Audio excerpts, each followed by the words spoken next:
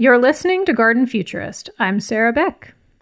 Welcome to part 2 of a special 2-part episode, What Climate Is This?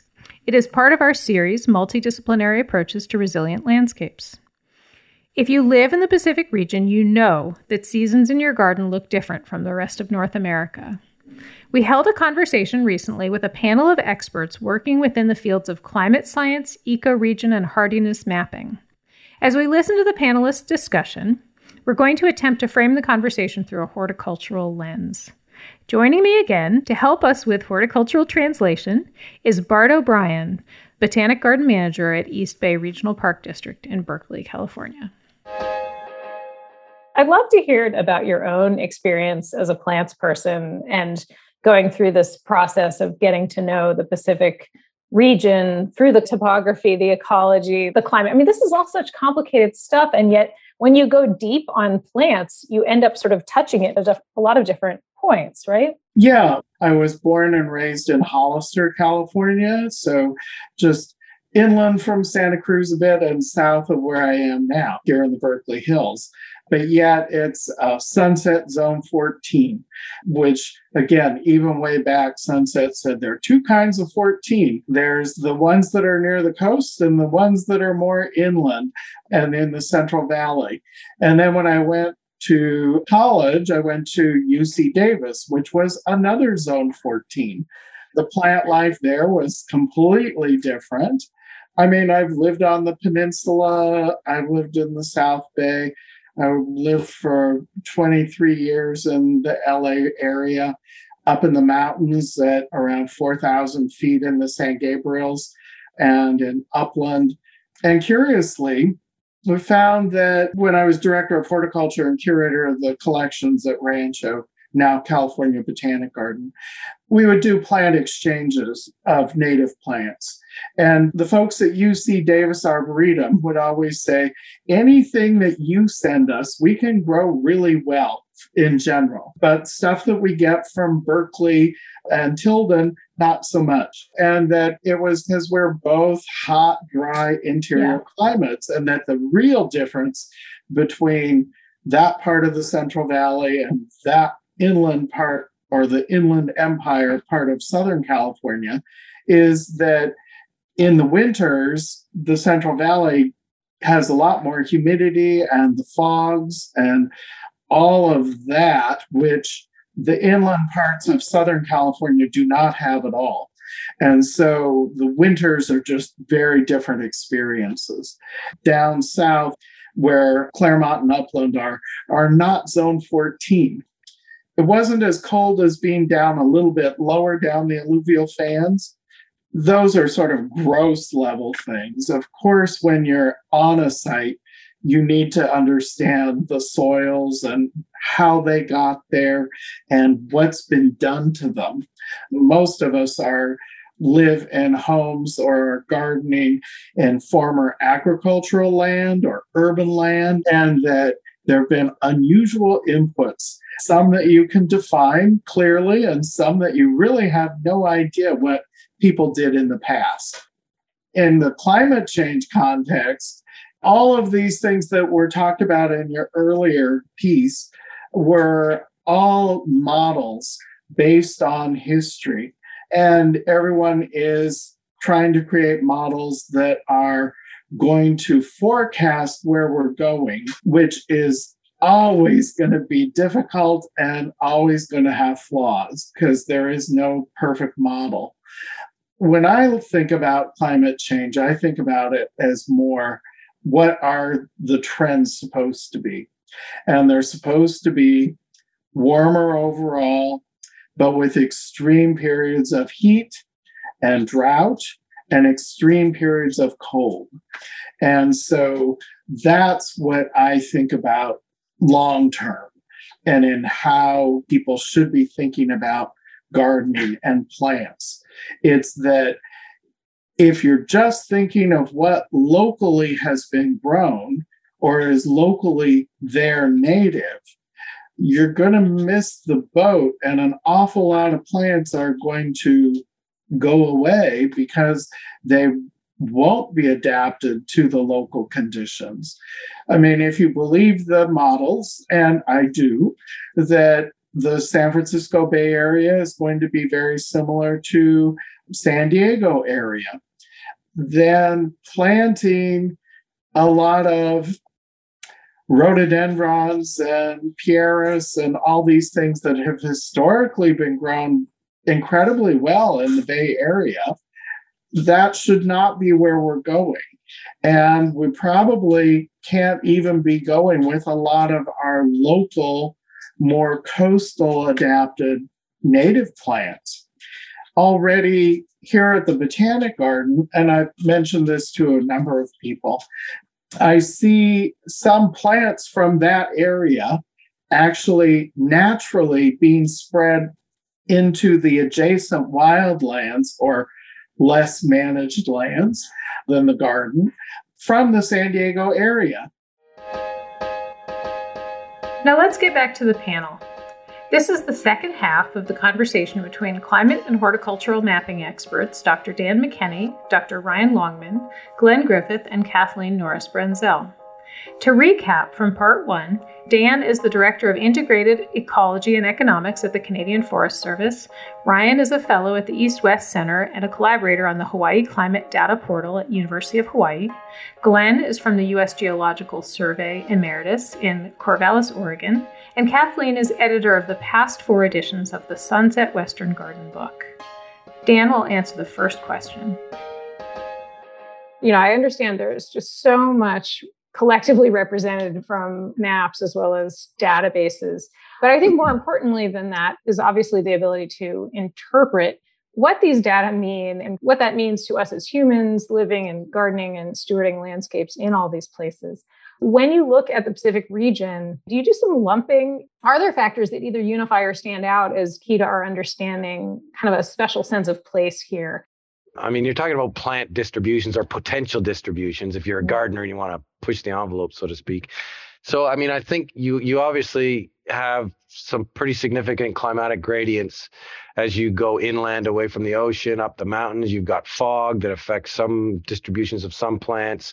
And you've got things, there are barriers, natural barriers that prevent things from moving. Climate's influenced by topography. That's well known. Modern climate interpolation methods can capture that much more robustly. But the problem is that there's never a weather station exactly where you need it, unless you happen to be lucky. So we make these maps. The maps are enabling us to perhaps get to be able to split things a little bit more than maybe what was done historically. But there's a lot of progress with respect to making sort of maps and predictions of what can grow where in a much more higher resolution. But it's not all about climate. That's everybody has to remember that. I'm certainly not saying that. I think a lot of us in the Pacific region have noticed that there's always some kind of disaster happening. And, obviously disasters happen in a lot of places, but I think those of us in the Pacific region have started to take it personally. There's a lot of extreme experiences here, with wildfire and heat domes and droughts. Ryan, I'm hoping you can share a little bit of the climate scientist view here about these extreme changes that we are seeing and that we will see.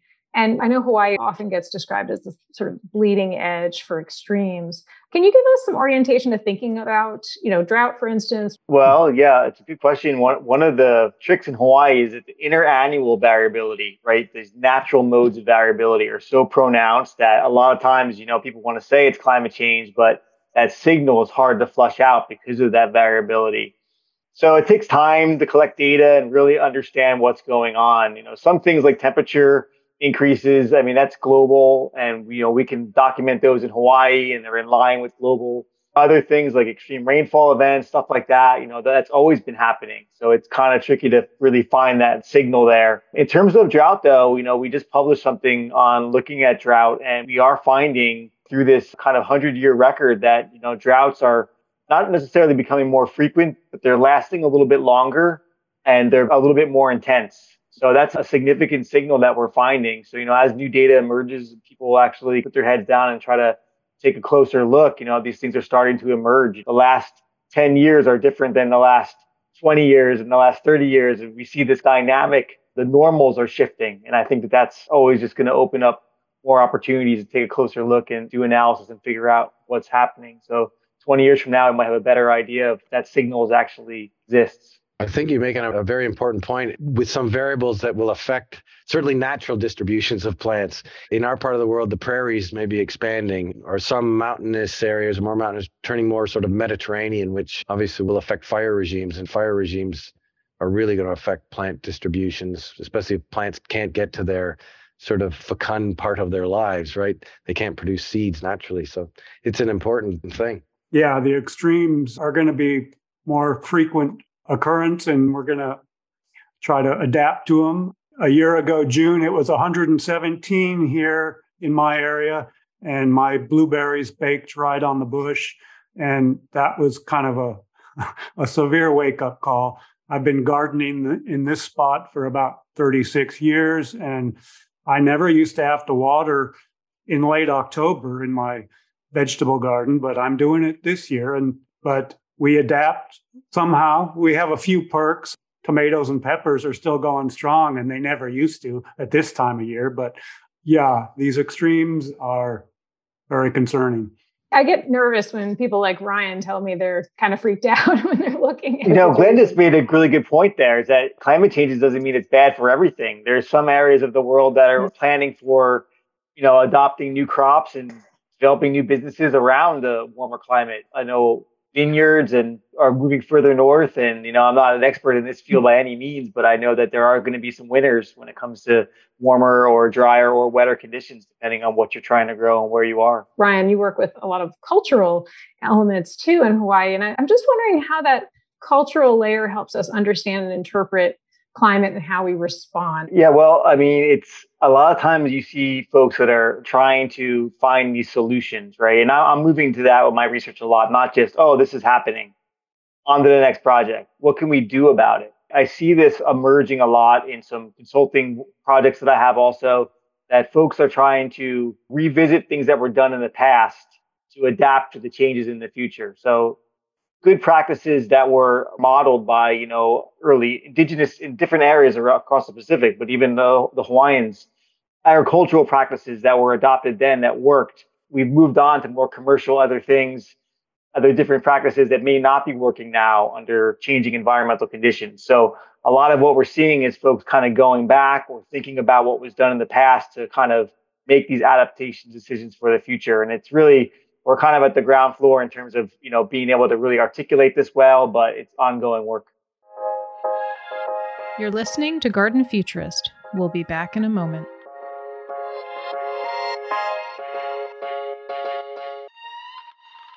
Just as the plants in your garden tell a story, so can your garden decor. Eye of the Day imports handmade Greek terracotta pottery that is produced using ancient techniques on the island of Crete, and their unique color is the result of being fired in kilns fueled by olive trimmings and pits. Eye of the Day Garden Design Center maintains the largest inventory of fine European garden design decor in the United States. Visit eyeofthedaygdc.com.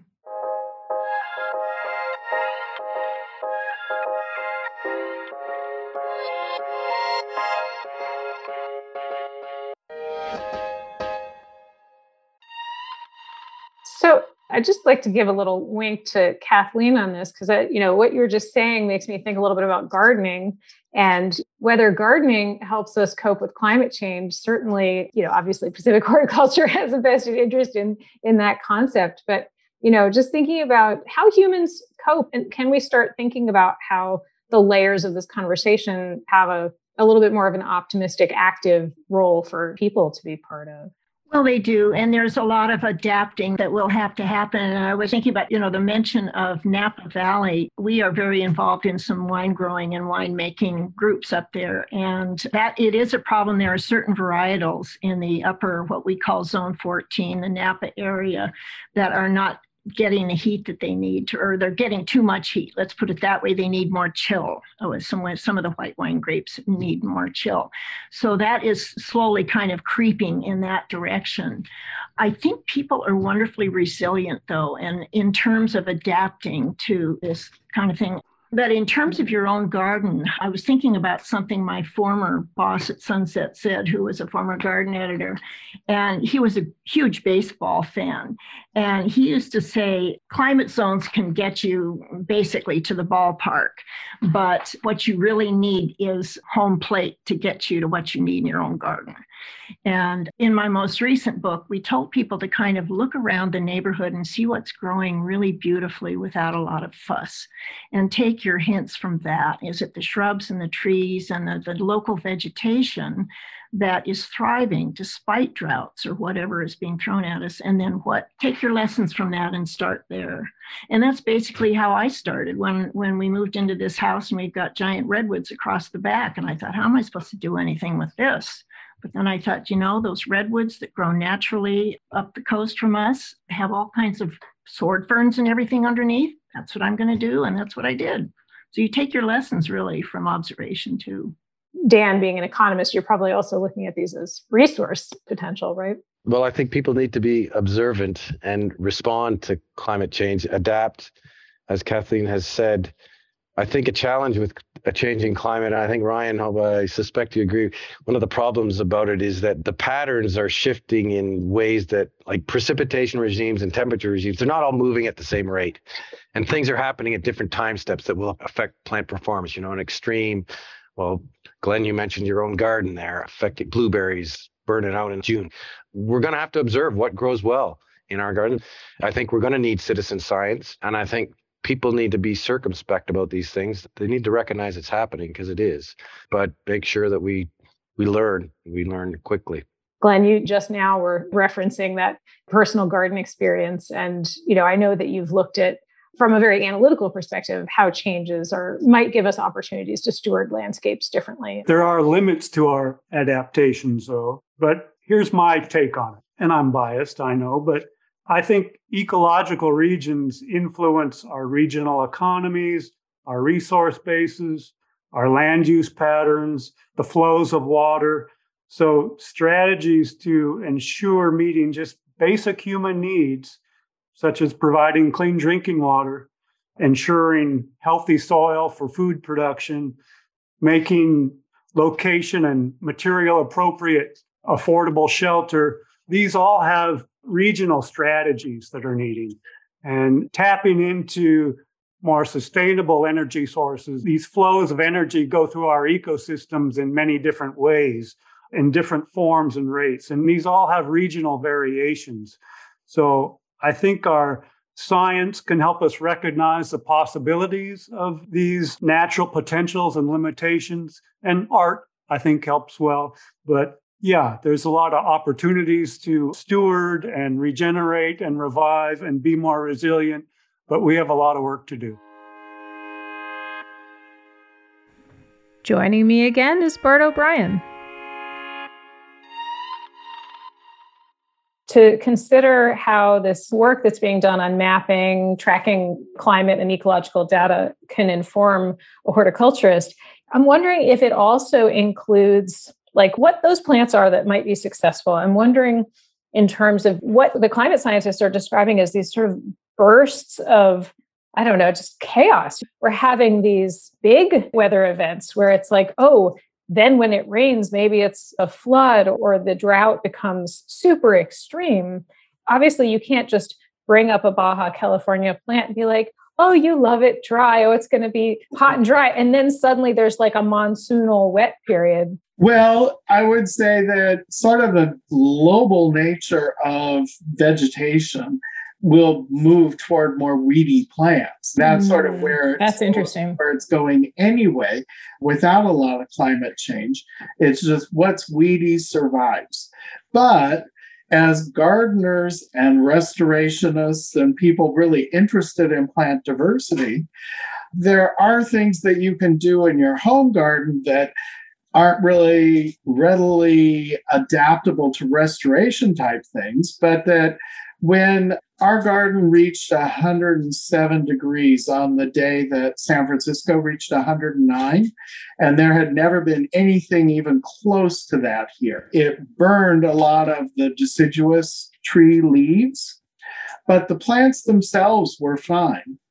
I happened to be down in LA during that extreme heat. It was over a 4th of July weekend, probably about, 8 years ago.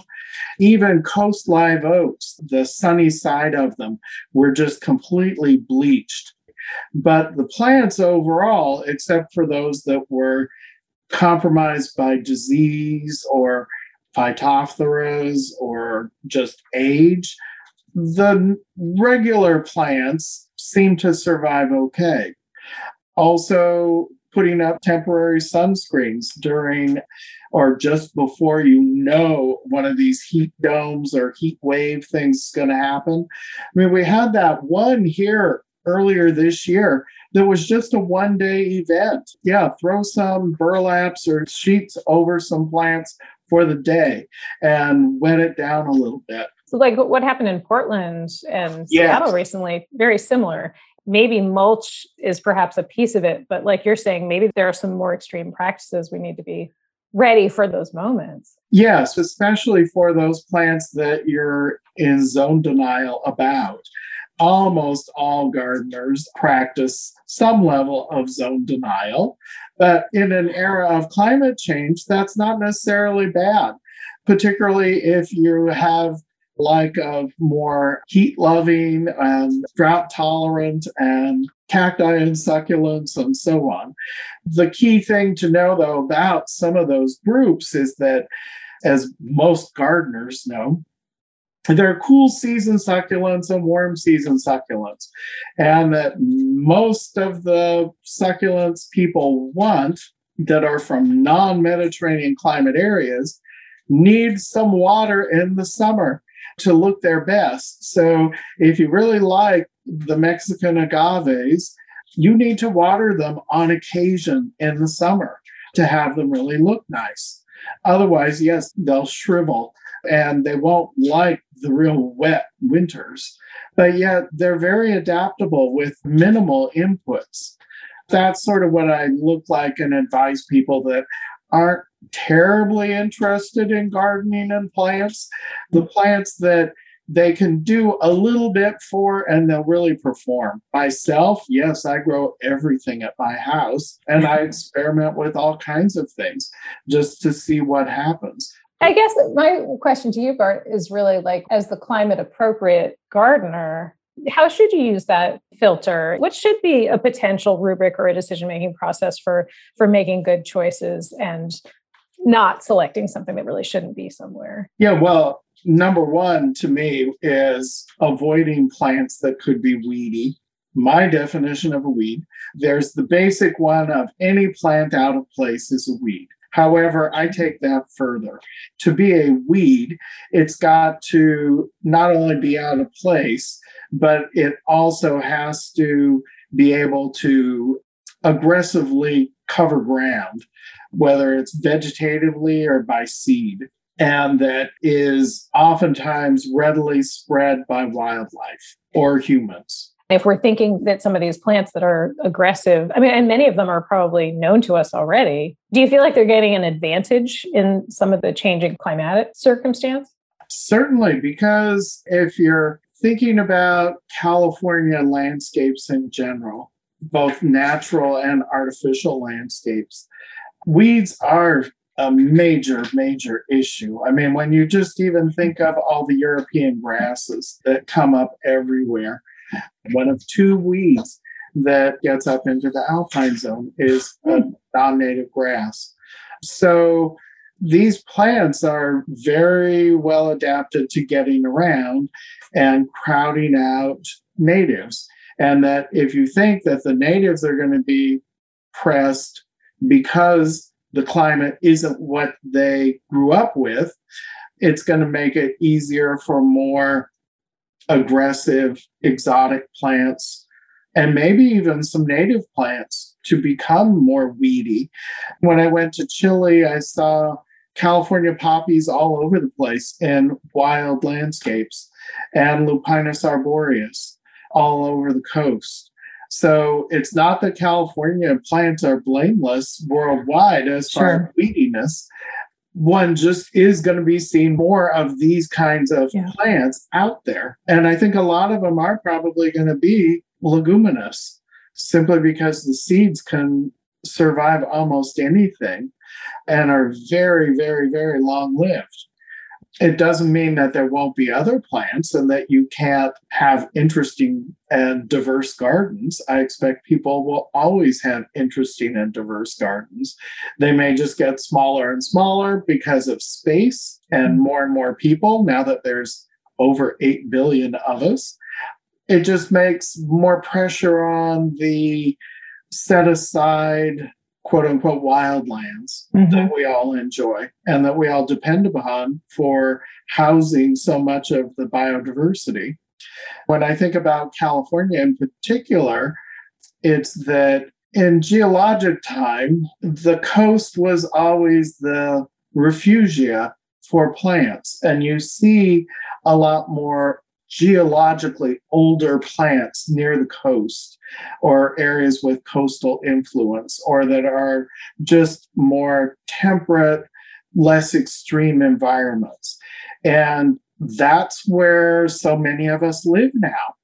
There's not going to be the major fog refugia all along the coast where things can just move up and down. When we're seeing, distribution of plants changing in these, maybe they're not completely wildlands, but there are wilder spaces, how should a gardener or how can a gardener think about watching these changes? And should we be reacting or following the lead of some of these areas we're seeing success of plant redistribution? Is there really a role for us as gardeners thinking about this and observing that? Yeah, I think that there is. It gets very complicated in California simply because there's so many rare plants.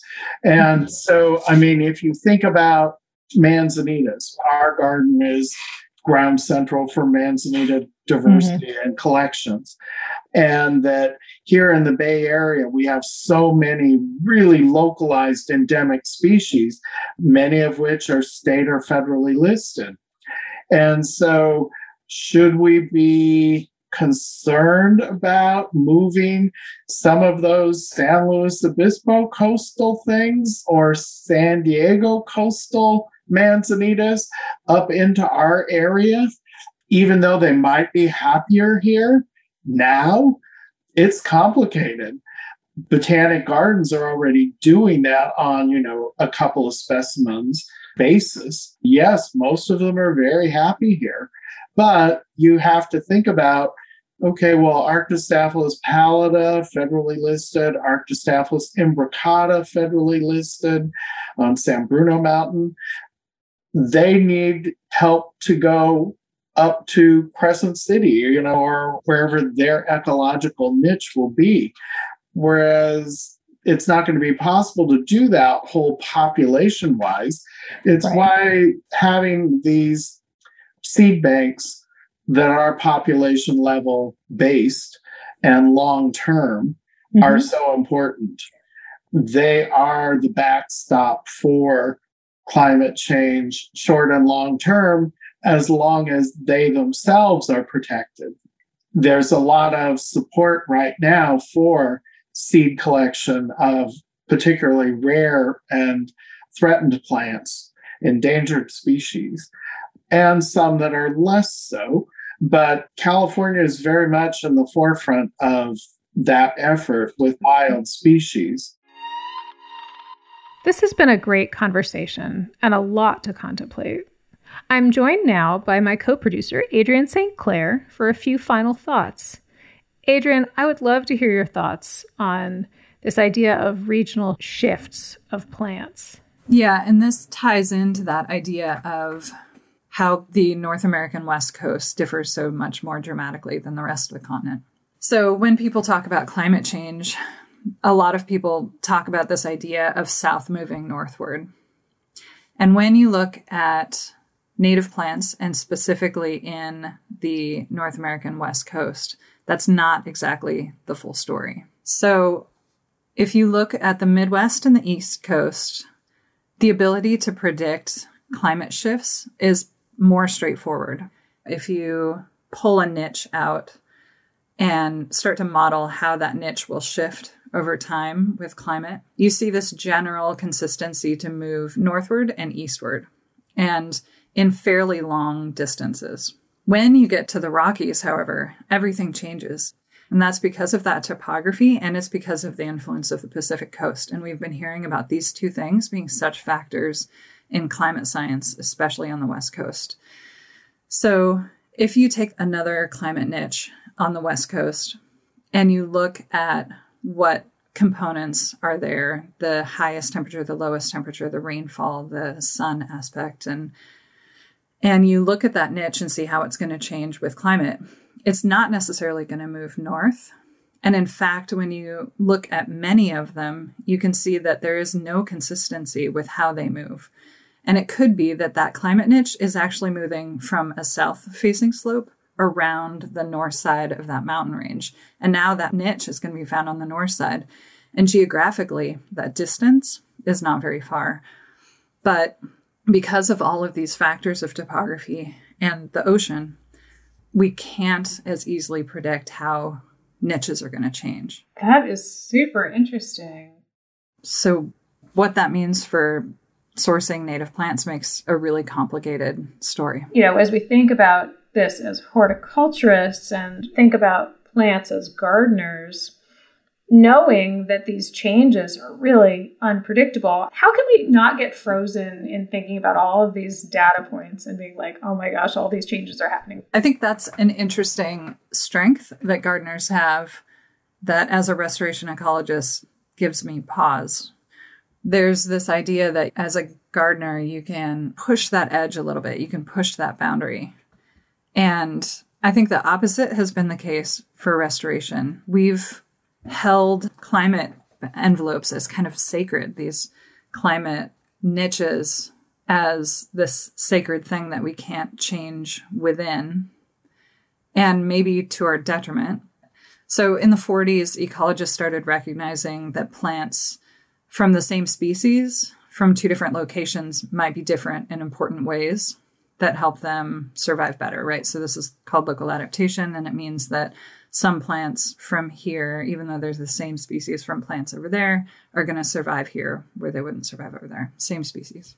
That research was out of Stanford. So I don't think that it's ironic that this research is coming out of California, right? So we've got all of these very high variabilities, just like we're talking about. And through observation, people were able to see that these plants are a whole lot shorter and these plants are a whole lot taller. And what happens when we grow them in the same place? Do they hold that same stature? And that's what came of this, is this idea of local adaptation. And so ecologists became hyper-focused on this idea of local plants and using local plants within a system. As urbanization and land use changes have happened, what we're also realizing is that genetic isolation is playing more a part on the health of populations, or rather is a stronger factor in the detriment of populations. And so maybe we need to actually be moving these propagules around, but to what extent through our range. And helping that genetic flow might actually be beneficial to the populations that we're working with. So then the question becomes, well, how far do I move it? Do I move it from this park within my city to this other park within my city? Do I move it from this city to the neighboring city down the valley? Or do I move it into a whole other state, right? And that's the question that people are trying to get to right now, is what does this genetic exchange look like when you're trying to build healthy populations? So, for instance, snowberry is a plant that is found across 2/3 of the northern hemisphere. But I don't think there's any ecologist in the West that would call a snowberry from Eastern Europe a native plant, right? But where is that line? So these level 3 ecoregions help us draw that line. All of this mapping that we've been hearing from people, those are just layers of data that help us make these decisions. And so this reality of plants having this differentiation, that can be kind of a boon for horticulturalists, because you can bring this now unique and special plant into a new area. But it kind of became this limiting factor for ecologists. And if the goal is to have these populations that are locally adapted, what does that mean? And especially, what does that mean for climate change? And how do we prepare for, one of the main difficulties is that plants that we put in the ground right now need to be ready in 50 years, but they also have to survive right now. And so how do you find that balance? And there is a lot of work being done with those level 3 ecoregions with some of the other tools that we see, and putting those on top of climate models to try and understand better about how things are changing and how to inform the decisions that we're making, specifically with native plants and native ecosystems. Do you think the extremes of climate change are something that gardeners can start practicing adaptive response to in terms of their caring for plants? I wonder how gardeners and local restoration professionals might be able to team up to start thinking about some of these responses to climate change.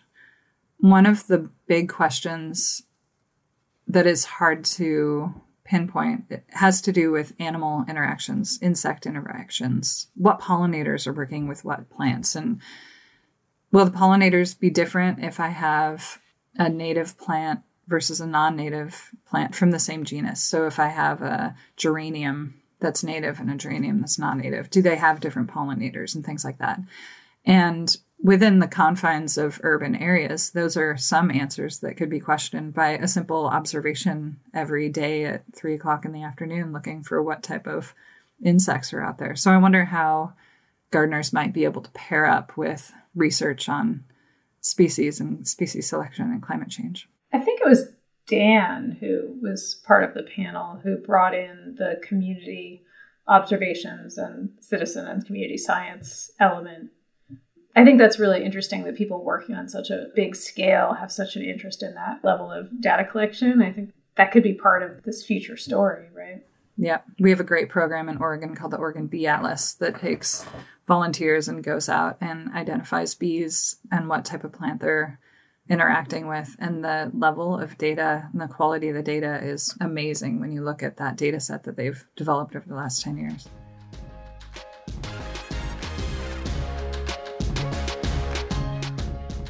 Thanks everyone for listening today. If you liked Garden Futurist, please share it on your favorite social media platform or follow us on Spotify. Find us at pacifichorticulture.org.